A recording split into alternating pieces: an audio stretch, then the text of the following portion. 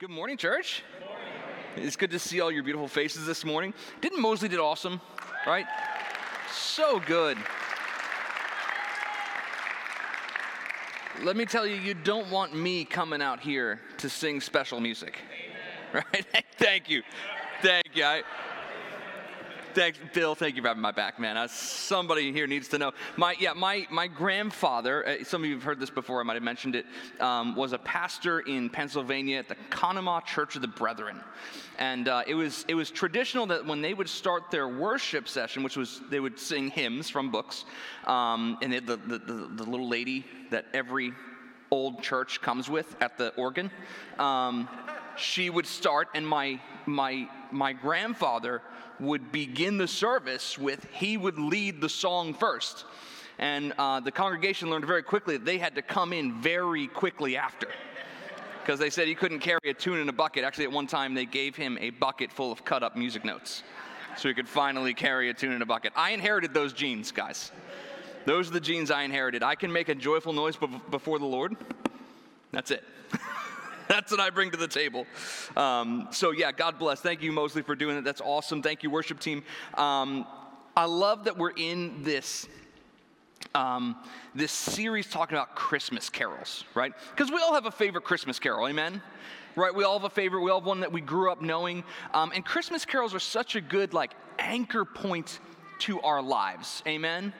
You with me, right? There's this awesome thing about Christmas carols is that it's one of the few things in our culture that tends to just stay the same, right? It's this thing you can rely on, because I'll tell you, music changes week to week, right? Like the thing that's on the radio, the thing that's cool, what's popular, unless you're listening to 99.1, right? Which, I know all the songs that are on there, amen. God bless them. The church needs to be a little bit more innovative with material, but that's all right. That's a different subject. Well, actually, I think we are. I think just 99.1 knows what works. They know the beats that hop. But there's it's this thing that of all the things that change year to year, decade to decade, these are some of the traditional songs that come back and kind of bring us back to the meaning of Christmas. And that was always their original intent for many of these Christmas carols. And if we are not careful, what can end up happening is these just become white noise, right? We just put them on in the background where we're doing dishes or baking cookies or pretending we're in a Hallmark movie, right? They can just become the static behind the scenes, and it's just that thing that's on. And we can miss some of the power that the authors wrote into these Christmas carols, into these original songs. I love that Pastor Jim kicked us off with "Hark the Herald Angels Sing." 2 weeks ago, last week, Gabrielle talked about a modern Christmas carol, "Mary, Did You Know?" which I thought was awesome. And we're starting today with the Christmas carol, "God Rest Ye Merry Gentlemen."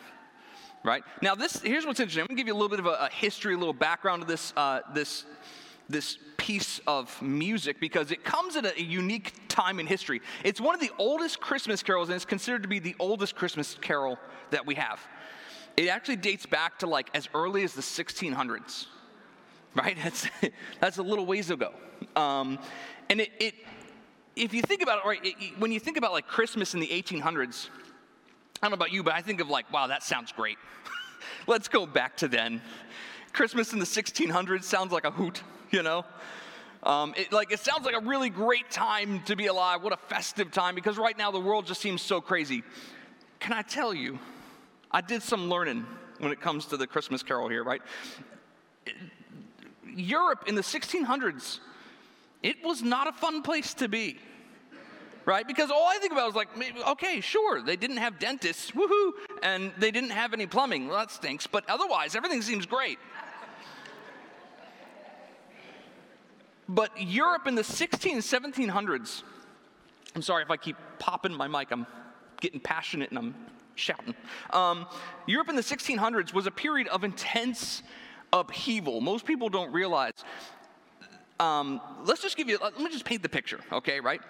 You live in the 1600s. Here's some of the things that are going on. Here's your headlines. You turn on the proverbial CNN of the 1600s, right, or Fox News or Newsmax, whatever you're listening to. You'll find that there were consistently plagues that would wipe out like whole villages, like just gone. And you wouldn't know about it until mail just stops arriving from there, right? There was mass famine and crop failure. There were 2 simultaneous eruptions that took place with volcanoes that caused a global cooling that they refer to as the mini ice age, which sets up the backdrop for the American Revolution, because that's why George Washington crossed the Delaware and it was all icy. Delaware is not normally all icy in the winter. I don't know if you've noticed, right? That's because there was a mini ice age that caused huge amounts of crop failure, right? It was not a fun time. There was also a civil war that was taking place currently in England, and then prior to that, there was the 30 Years' War, and then prior to that one, there was the 100 Years' War, right? It was a little spicy, shall we say, in Europe. It was so bad. Oh, and by the way, in the 1700s, with the arrival of like commerce and mining in the Americas, there was a huge influx of silver and gold into Europe, which caused hyper runaway inflation. Like huge amounts of inflation. Inflation, you and I, don't get me wrong, I go to the grocery store and I'm like, I bought 5 items, you have to try to tally it again. You know what I mean? Like I feel that way every time I go to the grocery store. But this is like levels of like your money's worthless levels of hyperinflation. It was so bad that one Spanish pamphleteer wrote in 1643. Ready? He said he was commenting on the social, economic, and political climate in Europe. He said, "Every nation is so turned upside down that many great leading minds believe that we are approaching the end of the world." So I just want to encourage you, whatever the past couple years have been, comparatively, it's not that bad, right? We are actually living in a pretty good time, right? This was a like cataclysmic period of like 100 years or so in Europe that was devastating, right? And that's the period in which this carol was written, right? That's the backdrop. Kind of gives a little bit of a different picture, right? So we're gonna talk about this a little bit more here. So your first fill-in, though, we're going to jump in here talking about our first Christmas carol, or our first fill-in here for this Christmas carol.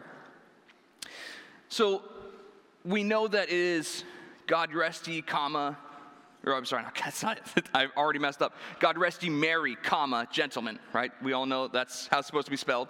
Because if you move that comma around, we're either asking God to rest his merry gentlemen, or we're telling the merry gentlemen that if they would just for the love of God take a nap.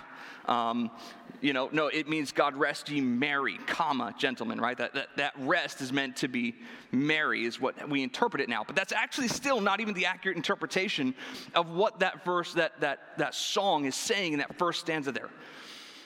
What it's actually saying, if you go back and read it in the Middle English or early Middle English in which it was written, the words rest and merry have different meanings, right? The word rest actually means to make. And the word merry means mighty in the Middle English. So you could accurately say what this is saying is, God make you mighty, gentlemen. Let nothing you dismay. Remember Christ our Savior was born on Christmas Day. Right? That is the actual interpretation of what that verse is trying to say.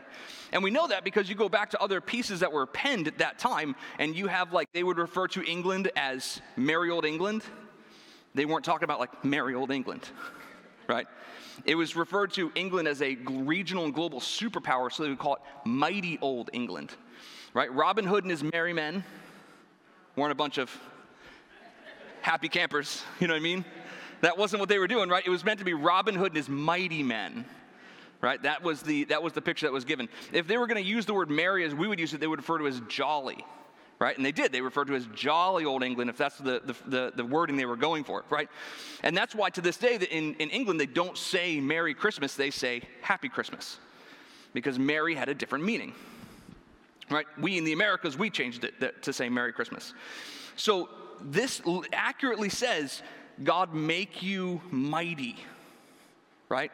Is the author who, by the way, we don't know who wrote this. This was its first appearance of these written words were in a journal dating back to the 1600s. It wasn't put to music until the 1700s. There's no known author to this, but it started circulation as around mid-1600s. And what we do know, though, is that the author points us back to that our strength comes from remembering that Jesus is the one who's come to save us, right? Our strength is from Jesus who came to save us. Now, keep in mind, right? This is not a time where things are peaceful, right?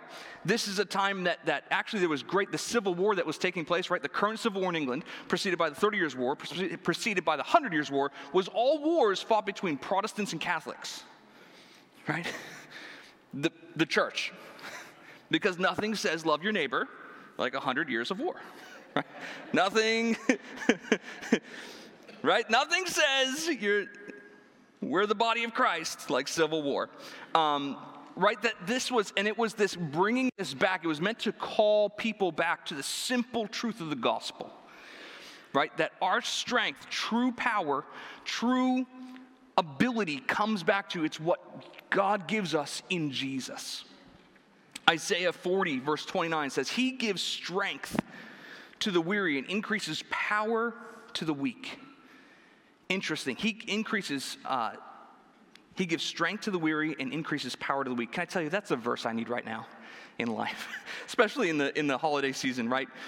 That, man, I could use some strength because I feel weary. I could use some power because I feel weak, right? Especially when you look at things going on in the world. One of the greatest factors, can I tell you, for people doing things that they shouldn't do is that people feel weak or powerless. And so in order to feel powerful or in order to feel like they have control of their life, they'll do things that they shouldn't do, which end up causing harm and dismay, right? We can see that we look back through like just social upheaval, even current social upheaval. People feel powerless, and so they're trying to do something to gain power back, to feel like they have control over their lives. What we're pointing back to is that doesn't come from us. True strength, true power, it comes from the Lord, right? It comes from our connection with Him. Habakkuk 3:19, and by the way, we just don't use the word Habakkuk in the church enough. I know it's only 3 pages in your Bible, depending on the size of your Bible, but Habakkuk's a good book of the Bible if you want to read something. Habakkuk's unique because the book of Habakkuk, he's one of the minor prophets. Habakkuk, unlike all the other prophets, isn't so much writing to Israel what God is saying. It's mostly him writing to God, saying, God, look at what's going on. Everything's crazy. Israel's doing all the things it shouldn't do, and it's God not responding to Israel, it's God responding to Habakkuk, right? And I appreciate that because I feel like most of the time, my conversations with God, that's how that goes, right? Like, God, things are crazy. I'm ready to listen whenever you want to talk, right? God is responding to Habakkuk. And so in the first 2 chapters of Habakkuk is basically telling God, Israel's not doing what it's supposed to do. They're doing all these crazy things. They're worshiping idols. Everything's gone bad. There's injustice. And he's giving all this basically laments. In the last chapter, he's saying how God is still going to rescue his people, the righteous people, right? He's going to do for you and I what he did for the Israelites in the Red Sea. He's going to split the waters, and he's coming to rescue us, right? Very much the picture of the Christmas story. He is preceding the birth of Jesus and the rescue of humanity through Jesus, right? But he's doing it in a way and saying that, listen, God is going to split the seas to come get you if he has to. That's kind of like his whole thing leading up to this. And then he ends his book, his writings here, with this one verse. Verse 19 here. It is his last words of Habakkuk. The sovereign Lord is my strength. He makes my feet like the feet of a deer. He enables me to tread on high heights.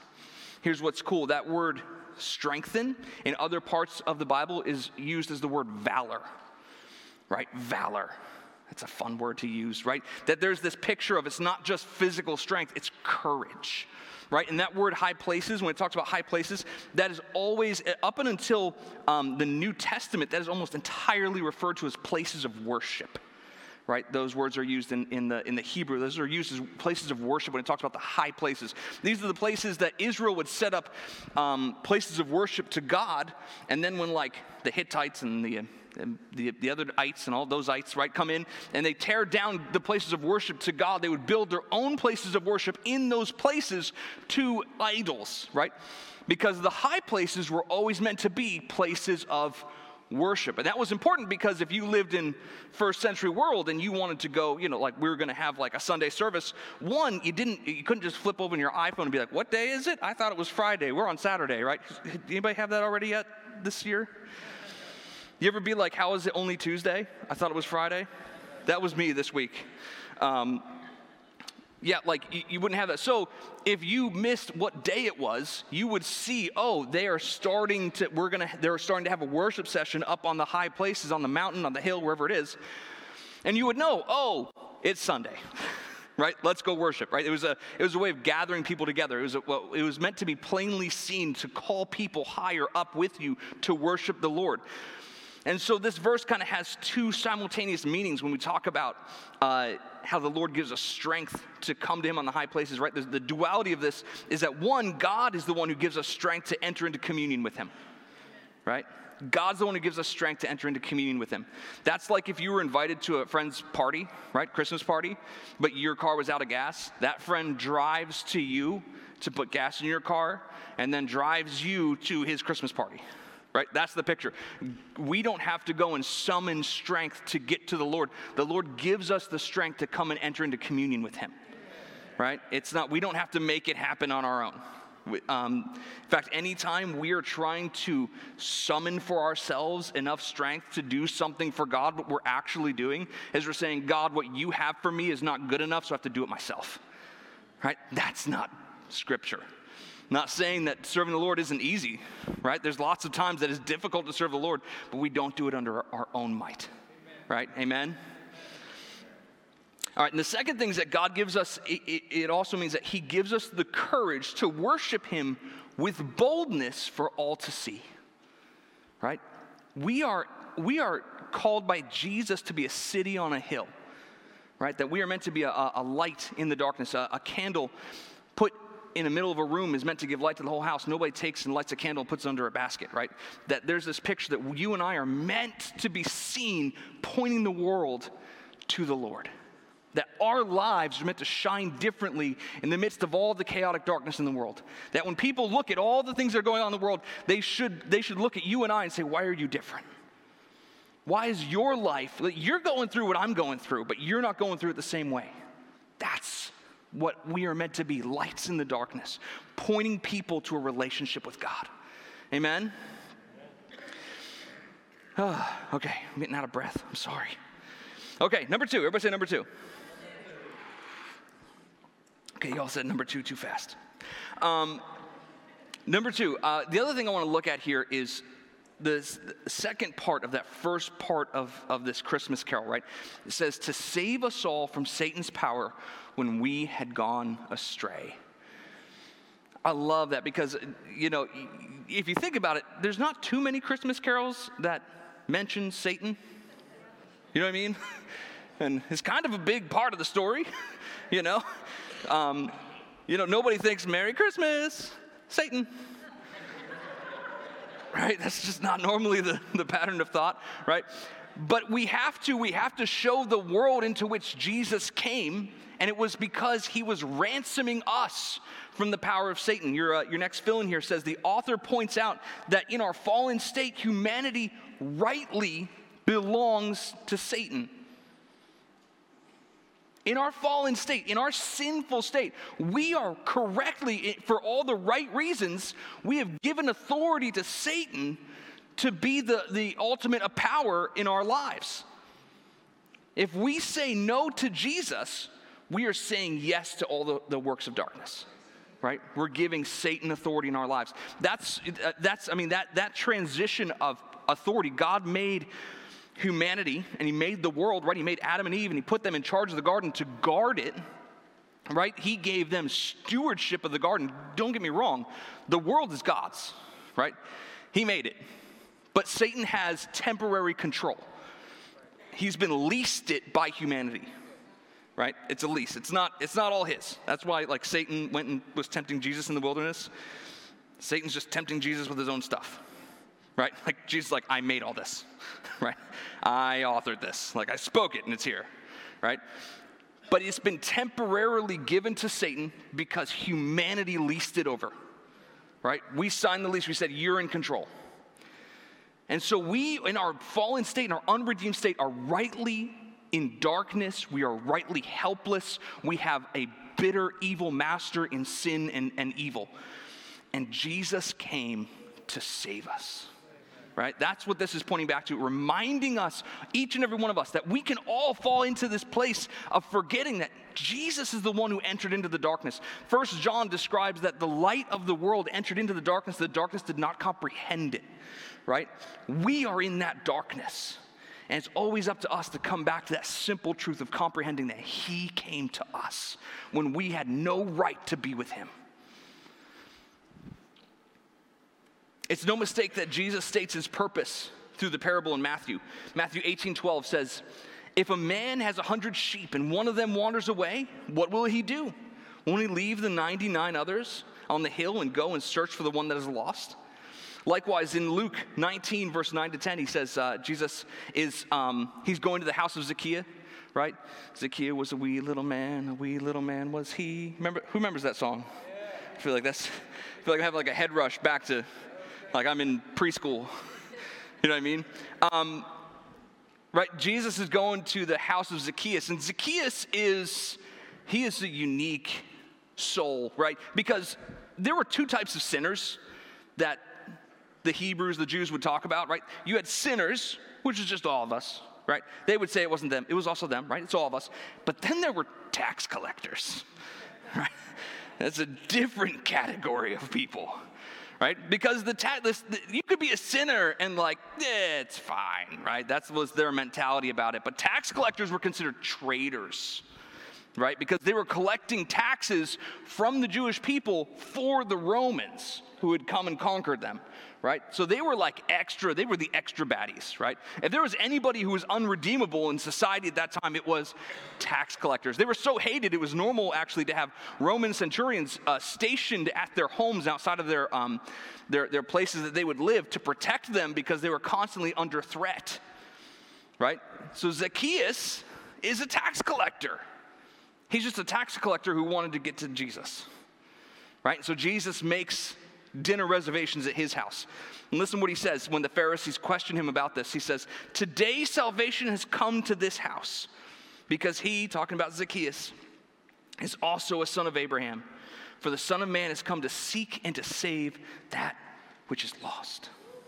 Right? Amen? Jesus is still seeking and saving that which is lost. For the record, if you're here today and you feel like, wow, that's great for back then, like, nope, that's today. Jesus is alive today. Jesus is still seeking and saving today that which is lost. Amen? And listen, you can be here and you can be like, yeah, I know Jesus. I've gone to church. I've asked him into I'm saved. I get it, right? But we can sometimes forget that he is still looking to seek and save the things that are lost in your life. He still wants to seek and save your marriage. He still wants to seek and save your family. He still wants to seek and save your whatever, like fill in the blank. What's your situation? Jesus is still looking to seek and to save that which is lost. Amen? Amen. Amen. By the way, just a quick note here. Can I tell you? Do you know that you are all sons of Abraham? Do you know, right? Just a little theological point. You are, women too. Ladies, say hey. Right? That's you too. You are also sons of Abraham. And I'll tell you why. This is why. Because in Christ Jesus, there's not male nor female, nor slave nor free, right? That there is not Jew nor Gentile, right? We are all one in Christ Jesus. And when we put our faith in Jesus, we are entering into the original Abrahamic state, right? Where Abraham trusted God and it was accounted to him as righteousness. Actually, it says Abraham believed God and it was accounted to him as righteousness. When we believe on Jesus, Jesus becomes our sin and God sees us take the identity of Jesus. Right? Your title in heaven is the righteousness of Christ. You are. That's you. That's your personal name. So wherever you are, wherever you're at in life, whatever's going on in your world, that is a blank statement for every one of us. As a blanket statement. Each and every one of us, when God hears our prayer, when God hears your voice, he hears his firstborn son. And because God hears his firstborn son and sees his firstborn son in you, you are full and complete inheritor of all of his promises.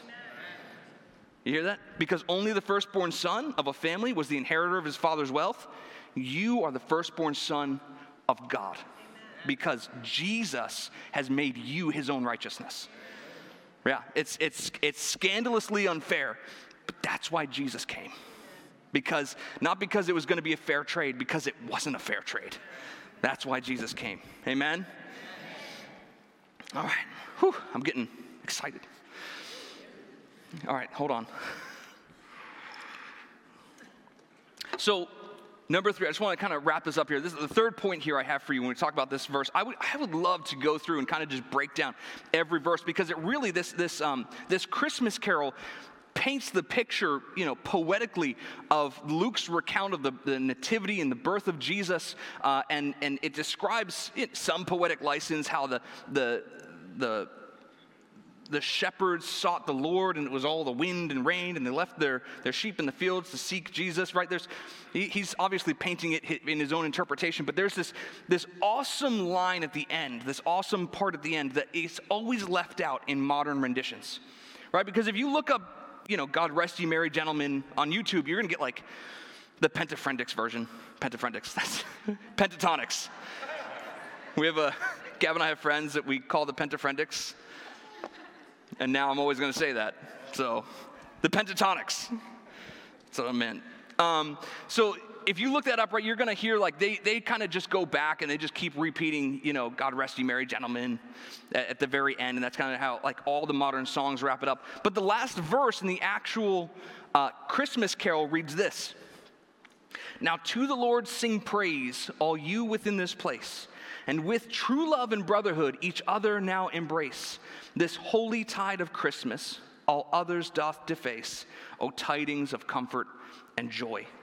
And I like that it wraps it up with this, right? It has this picture that in the midst of all these things, it is calling us back. Again, the church was essentially divided into 2 camps for the past 130 years, had been killing each other. Right, with like hiring mercenaries to kill each other. Like that was the purpose. And so the author of this points us back to the foundations of our faith, that it is on Jesus and each other we should be embracing. We are not meant to be a divided church. We're meant to be the body of Christ. And can I tell you, the first thing, Satan's first work in the world was to divide humanity from God. His second work is to divide man from woman. Right? And he has been at work trying to divide the body of Christ ever since. We are called to be the body of Christ in unity with one another. Right? We are meant to be shoulder to shoulder, facing life together. Sometimes, can I tell you, there have been times in my life where I felt like the only people I had in my life that I could lean on was my church family. And that's the way it's supposed to be.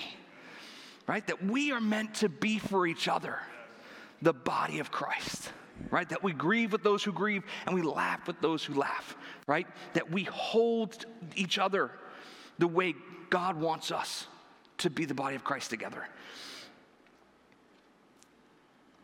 I love, with true love and brotherhood, each other now embrace. O tidings of comfort and joy. We are charged by the author to be joined together in worship to the Lord. They propose in that section that says, all others doth deface, that we will end up devaluating the celebration of Jesus and Christmas if we don't keep the focus of Christmas on Christ. That is the ultimate point of Christmas, that Jesus is the center. Jesus is the central focus. Jesus is everything that we should be pursuing, right? And everything else is just noise if we're not making it about Jesus. Because there's a lot of things that want to distract us. There's a lot of things that want to take our attention away. There's a lot of things that want to trip us up. If maybe you're that person where like everybody wants to come and have like a Christmas party at your house, right? Or maybe you're the person that everybody wants to come and have a Christmas party at their house, right? Or maybe you feel like you're somewhere in between, or life's crazy, or there's family drama, or there's financial drama, or there's stresses of this or that, or you don't know what to get for your dad because nobody knows what to get for their dad. Amen? Okay, good. I'm not alone. What do you get for a stranger you've known your whole life? I have no idea what to get my father. Okay, right, whatever it is that's going on in your life, whatever it is that you are facing right now, today, in your life, Jesus is still wanting to step into. I love that the verse ends every stanza with tidings of comfort and joy. Can I tell you, in the 16th century and 17th century, tidings just means greetings, right? You wouldn't get a lot of greetings that were going to come with comfort and joy, right? It's been 100 years of not a lot of comfort, not a lot of joy, right? Like it was. I mean, mattresses were still held up with rope. You know, that's the world it was in. Dentistry had just started. Anyways, right? There was not a lot of comfort and joy in the world, and so each of these verses in the song ends with saying tidings, greetings of comfort and joy. Can I tell you, all of heaven still wants to greet you today with comfort and joy.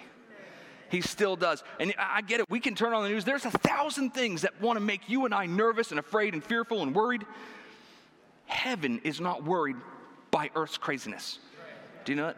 Jesus is not sitting there in heaven being like, I didn't plan any of this, right? Like that's not, Jesus is not sitting there being shaken by what we people end up doing. He is still looking to be the Prince of Peace in your life. He still wants to be your joy, and his joy wants to be your strength if you'll let him, right? So where are you? I want to encourage you, where are you today? Are you in a place where you feel like you are just emptied of strength? Then today's the day to in faith, reach on and hold on to Jesus and let him be the one who gives you strength. If you're here today and you're feeling weary and weak, let him be the one who gives you power. If you're here today and you're feeling fearful and worried, let him be the one to enter into the places of our darkness and let his light in. Can I tell you, I've said this before, but it's true. We all have a junk drawer. We do. It's human. Like the one great human plight is that at some point we're all going to have to clean out a junk drawer of ours, right? Or the junk drawer of like a family member who's moving, and you're the one who's tasked with cleaning out the junk drawer, putting it all in a box, right? We all have a junk drawer in our spiritual life that we just want to hold on to and keep Jesus out of.